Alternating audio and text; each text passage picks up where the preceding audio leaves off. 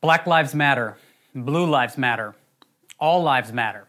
Republican, Democrat, wear a mask, don't wear a mask. We live in the most tension-filled time of my lifetime, and most of yours as well. It's the perfect storm of global pandemic, political divide, police brutality, and racism. And the question is, how are we to respond in the midst of this chaos? As followers of Jesus, we're called to be like Christ at all times. And in this episode, I want to talk about what it looks like to be Christ in the chaos. Now, this is part 3 in our mini-series, The Dignity of Difference. And if you haven't watched or listened to parts 1 and 2, I'd highly recommend doing so, as those episodes framed the biblical context to now address the cultural context we find ourselves in. But let me provide a quick recap. In part 1, we discussed the surprising level of diversity among Jesus' disciples. And we talked about how God is not a God of uniformity, but a God of unity. And the command is unity within our diversity.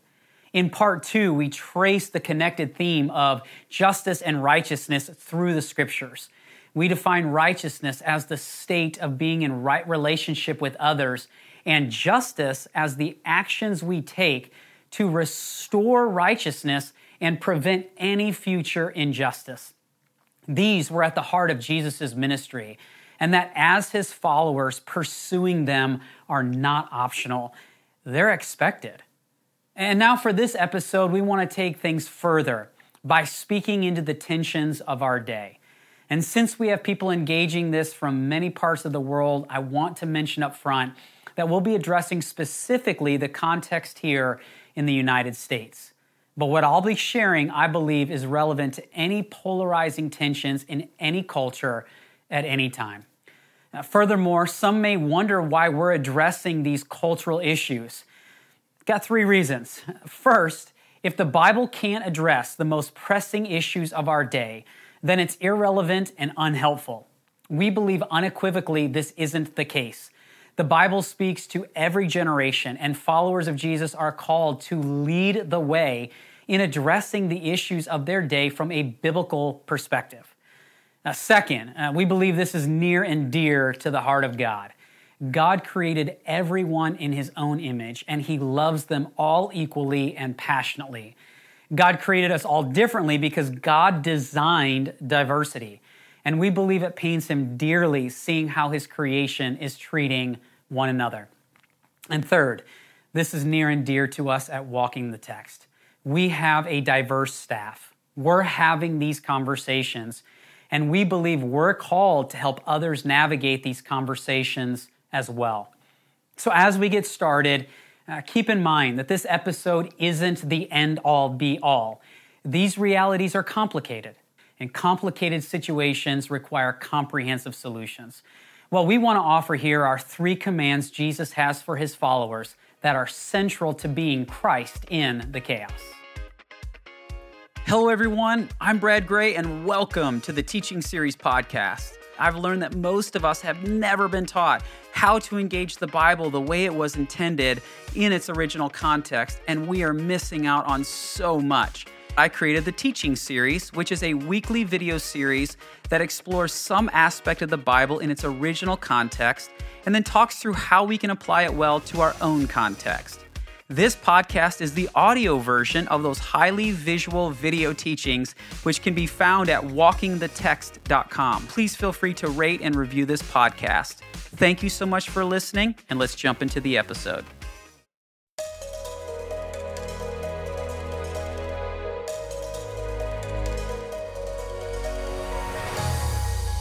One of the most penetrating questions Jesus ever asked is recorded in Luke 6:46.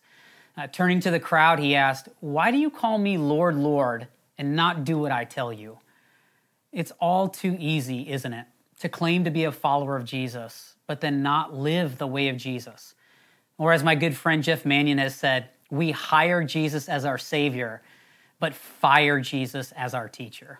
Oh, so good. You know, to be faithful followers of Jesus, we need Jesus as both our Savior and our teacher. Therefore, in each segment of this teaching, we're going to start with Jesus. We'll look at something he said or did. Then we'll identify the command from his words and actions. And finally, explore the implications for our lives in light of our culture's perfect storm. So that's the plan. Buckle up, because here we go. In Matthew 22, Jesus is asked, what's the greatest commandment? He responds with, love God and love neighbor. And as we've explored before here at Walking the Text, Jesus was saying, hey, how you love others, especially those you dislike or disagree with, that is how you love God. And then Jesus continues by saying all of the commandments hang on loving God by loving others. On another occasion, Jesus was asked who constituted a neighbor. This was in Luke 10. And he responded with the parable of the Good Samaritan. Now, the parable of the Good Samaritan is one of Jesus's most explosive teachings. And as such, we devoted an entire mini-series to it. The reason why this parable is so explosive is that the Samaritans were among the most hated and dehumanized people groups by many of the Jews in Jesus' day. And by telling a story in which a Samaritan is the hero whose actions we are to emulate, Jesus restored the humanity of the Samaritans and crushed any categories for who constituted a neighbor and who God's people were called to love. Over and over and over again in the scriptures, God calls us to not look to our own interests, but to the interests of others. We're called to love others sacrificially. Thus, the first command Jesus has for his followers to be Christ in the chaos is this: lead with sacrificial love. But here's where things get tricky. One of the things that has been so deeply disturbing in this chaotic season in our country is how many Christians have led not with sacrificial love, but by insisting on their rights, entitlements, and convenience. Instead of letting the sacrificial love of Jesus be our primary orientation to others, we get sucked into this mindset of reflecting the rivalry, the division, the self-interest that are hallmarks of the broken world in which we inhabit. I love the way Dallas Willard puts it in his fantastic book, The Divine Conspiracy. Here's what he says. He says this: what is the point of standing up for rights in a world where few people stand up for their responsibilities? Your rights will do you little good unless others are responsible. Oh, so good. Again, we're not called to think of ourselves first and foremost, but to think of others, because at the heart of our hope is the sacrificial love of Jesus Christ, who went to a cross on our behalf. And sacrificial love is costly. It will cost us comfort. It will cost us convenience. It will cost us whatever privileges we think we're entitled to. Now, one of the words being used to describe the dividedness of our times is the word tribal. It's like our world has been divided up into all of these groups and factions that oppose one another. In the biblical world, tribes were all about self-preservation. Then you would ask questions like, what's in the best interest of my tribe? Or what has to be done to protect my tribe? And then if you're not in my tribe, that means you're in another tribe. And if you're in another tribe, that means you're thinking about the preservation of your tribe, which makes me a threat to you because I'm part of another tribe. And this is where the Bible is so fascinating. In Genesis 12, God decides the way he's going to restore peace and wholeness to a broken world is by turning Abraham's family into a tribe. But not just any old tribe. This tribe will actually exist for the benefit of all other tribes. I mean, notice what God says to Abraham in Genesis chapter 12, verses 2 and 3. He says this. He says to Abraham, I will make you into a great nation, and I will bless you. I will make your name great, and you will be a blessing. I will bless those who bless you, and whoever curses you, I will curse, and all peoples on earth will be blessed through you. So from the very beginning of the Bible, the way God intends to restore harmony to a chaotic world is by forming a people whose fundamental orientation towards others is, I exist to bless you.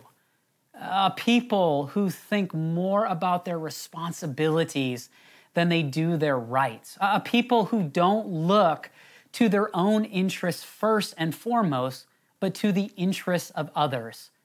Friends, that's what leading with sacrificial love looks like.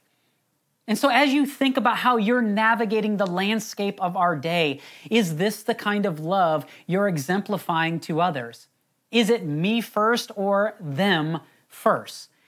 Because if we don't lead with love, we're going to look nothing like Jesus, and we won't be able to be Christ in the chaos. Now, here's what's so compelling. When we actually see someone exemplify this kind of sacrificial love, we intuitively grasp that it's the highest and best way to be human. A case in point, in January of 1982, Air Florida Flight 90 took off from Washington National Airport and moments later plunged into the icy Potomac River. News cameras were rolling as a helicopter struggled to rescue the remaining 6 survivors. One survivor in particular, a guy by the name of Arlen Williams Jr., became a national inspiration for his sacrificial action. Each time the helicopter dropped a rescue rope, he grabbed it and passed it on to the next person. And when the helicopter returned to retrieve Williams, the final survivor, he had tragically drowned. At the time, no one knew who Arlen William Jr. was. News anchors simply referred to him as the man in the water. A few weeks later, in a Time magazine article, Roger Rosenblatt wrote this about this story. He said this about Arlen Williams Jr. He says, "Since it was he who lost the fight, we ought to come again to the conclusion that people are powerless in the world. In reality, we believe the reverse. And it takes the act of the man in the water to remind us of our true feelings in this matter. Everyone feels the possibility in himself. That is the abiding wonder of this story. The odd thing is, we do not even really believe that the man in the water lost his fight. He could not make ice storms or freeze the water until it froze the blood, but he could hand over to a stranger life. And that is a power of nature too. This man in the water pitted himself against an implacable, impersonal enemy. He fought it with charity, and he held it to a standoff. He was the best we can do." That kind of sacrificial love is the best we can do. And we all feel that possibility in ourselves. And that's the essence of what it means to be Christ in the chaos. And friends, when you lead with sacrificial love, it gets harder and harder to divide the world up into categories. And that leads us into the second command I want to explore with you. In John chapter 8, a woman caught in adultery is brought before Jesus. And the religious leaders essentially say to Jesus, "Hey, do we levy the law and stone her, or grant her grace and let her go scot-free?" Jesus, it's either option A or option B. And Jesus' response, "Yeah, I'll take option C." Likewise, in Matthew 19, Jesus is asked a question about the validity of divorce. But the question isn't really about divorce. The question behind the question is about the most heated debate among the two rabbinic schools of thought in Jesus' day, the debate of divorce. In essence, the real question is, Jesus, do you support Hillel's view on divorce or Shammai's view on divorce? Jesus, it's either option A or option B. And Jesus' response is, "Yeah, I'll take option C."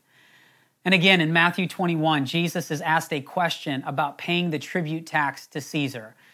But once again, it's a question with a hidden agenda.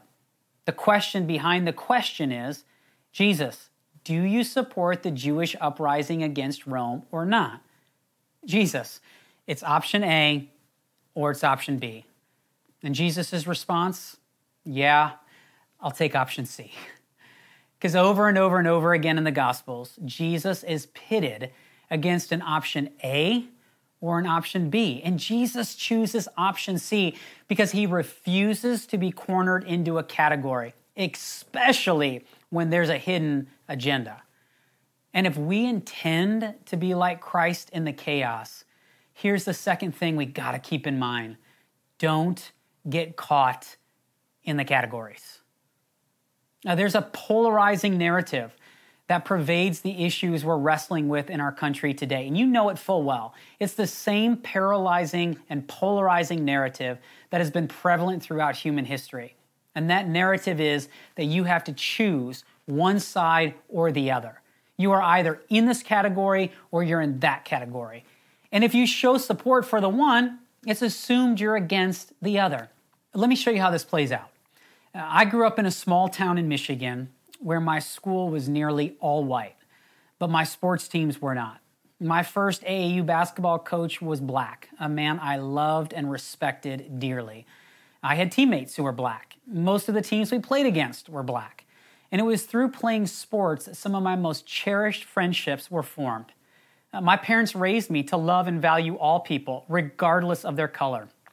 And I'm eternally grateful for that. Basketball was important to me, but more important than that were the friendships that came through it and continue to this day. What's been so heartbreaking is knowing how differently my black brothers and sisters have been treated. I've heard their stories, I've witnessed their pain, and as best as I know how, I've sought to understand what it's like to walk in their shoes. And again, it's been heartbreaking. And these last 6 months have only amplified that heartache. We've all heard the stories. We've all read the reports. We've watched the videos. And I know for me personally, each one has made me sick. Someone lost their life at the hands of another. We've had and clearly continue to have a horrific problem with racism in our country that must be addressed and justice must be pursued. But here's where it gets even more maddening and polarizing. By me just saying that, there are people who will assume, well, he's for Black Lives Matter, which means he's not for our police. There you go. The polarizing narrative at play. It's option A or it's option B. Either you're for Black Lives Matter or you're for Blue Lives Matter. Friends, how about option C? Currently, I live next to a police officer. He's a good man and he is darn good at his job. And what's been so hard to watch is how difficult and complicated life as a police officer has become for him, just as it has been for every other good police officer whose work and career has been called into question. I affirm him and the outstanding work and service he selflessly provides our community. Listen, I believe Black Lives Matter. I also believe that Blue Lives Matter. What I'm not okay with are the wrongs and injustices occurring within each one. And neither is everyone who is part of these groups.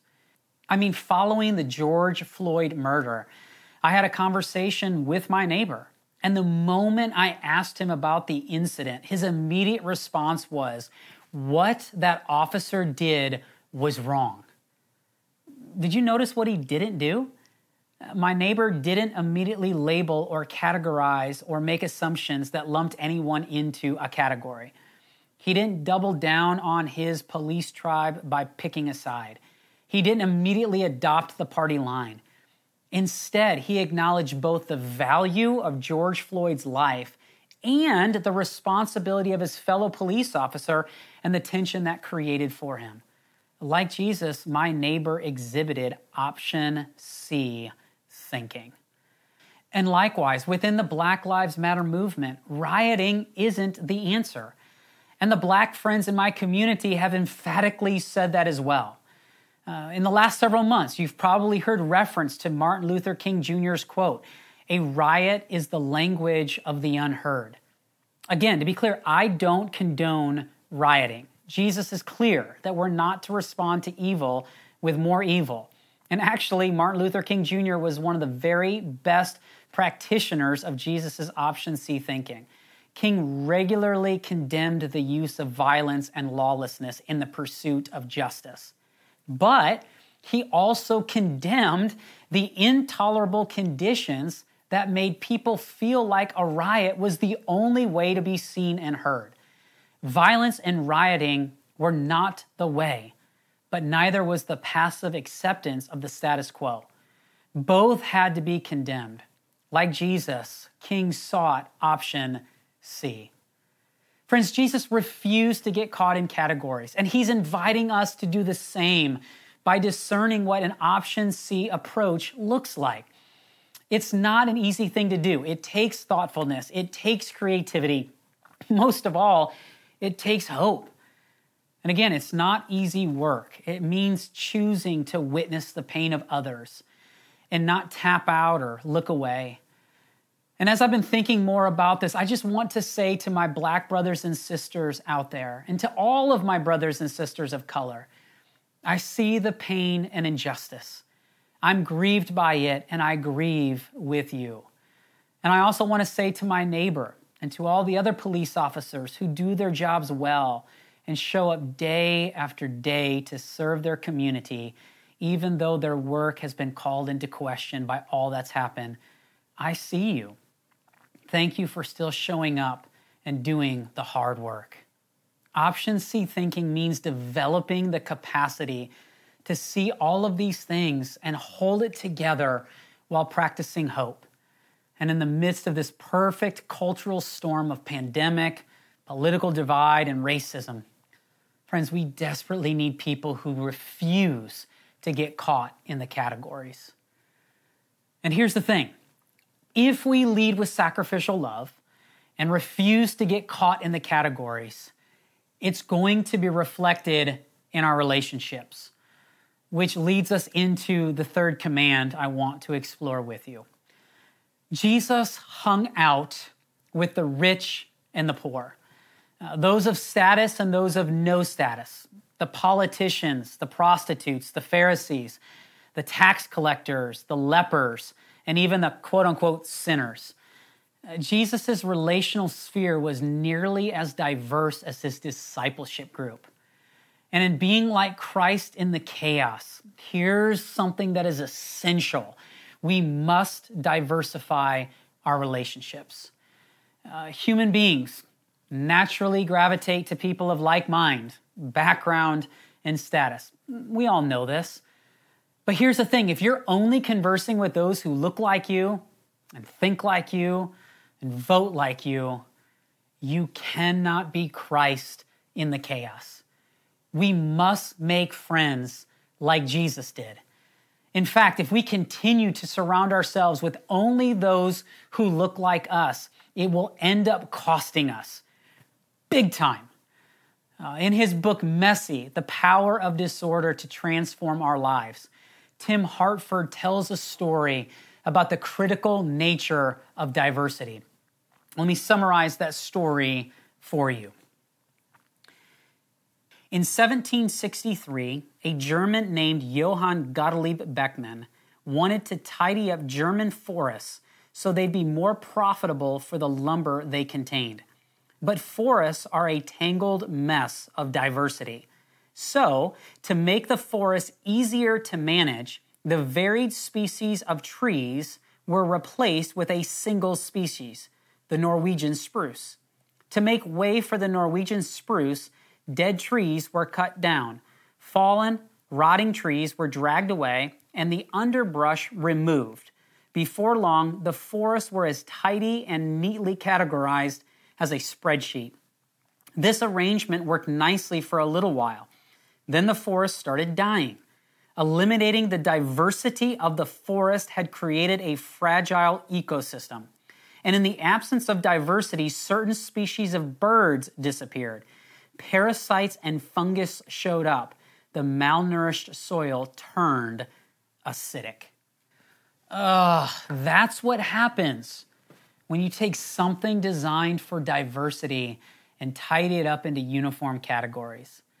Like the forest, we're meant for diversity. We're interdependent beings who need the richness of diversity in order to flourish. Jesus understood this. As Bryan Loritts, an African-American pastor, said in a recent interview that I'd highly encourage you to watch, and we'll provide the link at Walking the Text. He said this: proximity breeds empathy. See, we cannot understand someone else's situation if we're not in relationship with them. Or as one of my friends recently said, one of the things I've learned about being Black in America is that understanding white culture is a core curriculum. But for white people, understanding Black culture is an elective. The underlying idea here is that in any given relationship or culture, there are going to be differing realities. It's important that we have intentional relationships with those of different backgrounds in order to experience the fullness of God. It breeds empathy, as Bryan so eloquently stated, for each other. Think of it this way. God has hidden pieces of his character within the hearts of the diverse groups of people he's created. And when we connect with others and add their view to our own, we see a clear picture of who God is. As the masterpieces of the Father, we all hold and bear his image, yes, but to fully see the beauty of the whole image of God, we must actively engage his works of art, that is, of other people. We can share a common pursuit to love each other first and allow our relationships and cultures to be shaped and connected by kingdom ideals rather than making our differences a reason for separation. And that's going to mean asking questions and learning from those who don't look like us, talk like us, and even think like us. So in pulling this all together, how do we be Christ in the chaos? We actually do these things. We put them into practice. We can't just affirm what Jesus has said and not do anything about it. Friends, that's incomplete. He commands his followers to not only believe, but also to do. And I believe this is what he's emphatically calling us and commanding us to do as well. And yes, that's a lot for all of us to think about, and there's a lot for us all to learn. But I want to encourage you with every ounce of hope that is within me that these times are an opportunity. Embrace this moment. This is why followers of Jesus exist. It's precisely in moments like these that we're called to lead the way. As Jesus proclaimed in Matthew chapter 5, you are the light of the world. A city on a hill cannot be hidden. Neither do people light a lamp and put it under a bowl. Instead, they put it on its stand and it gives light to everyone in the house. In the same way, let your light shine before others that they may see your good deeds and glorify your Father in heaven. So don't shy away. Don't retreat into the shadows. We have this amazing opportunity to put Jesus Christ on display. So friends, let's lead with sacrificial love. Let's refuse to get caught in the categories, and let's diversify our relationships. And in doing so, I believe that we can be Christ in the chaos. Well, friends, as always, I pray that this has been helpful to you. I know it has been helpful for me. And these types of conversations can be challenging, but these are the types of conversations that we need and that make a difference in our lives.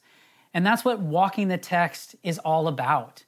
I mean, the better that we can better understand God's word, the better we can apply it to our lives. So thanks so much for watching. Thanks for listening. And for those of you who are watching on YouTube, something that would be extremely helpful to us would be for you to like and to subscribe.